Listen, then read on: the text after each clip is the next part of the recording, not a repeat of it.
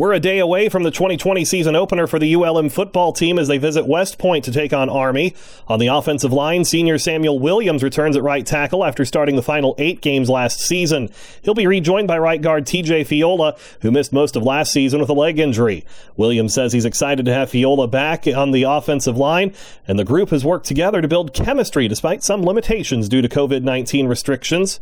Oh, it's been great to get TJ back beside me. I mean, I've played with him since we both come in the same year, so we've played a lot of snaps beside each other, and it's good to actually get some games starting with him on my left side on the right guard.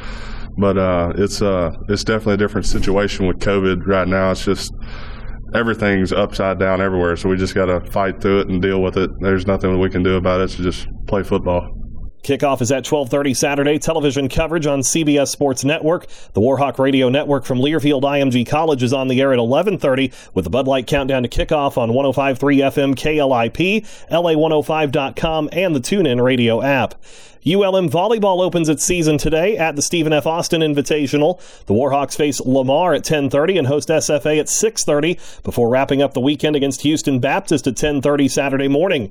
Head coach Charlie Olson says his team is excited to take the floor. Honestly, we're excited to compete, and we're excited to compete against quality programs, and they're all itching to play too.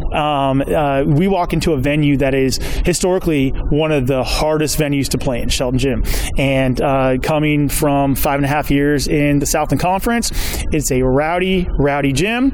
Thank goodness they're only going to be at 50% capacity, right? So we're going to use that to our advantage and go in there and play free. And links to live stats are available on the volleyball schedule page at ulmwarhawks.com. Friday night 6:30 p.m. match against SFA will be streamed on ESPN+. And that's your Warhawk update for Friday, September 11th, 2020. This is Mike Hammett.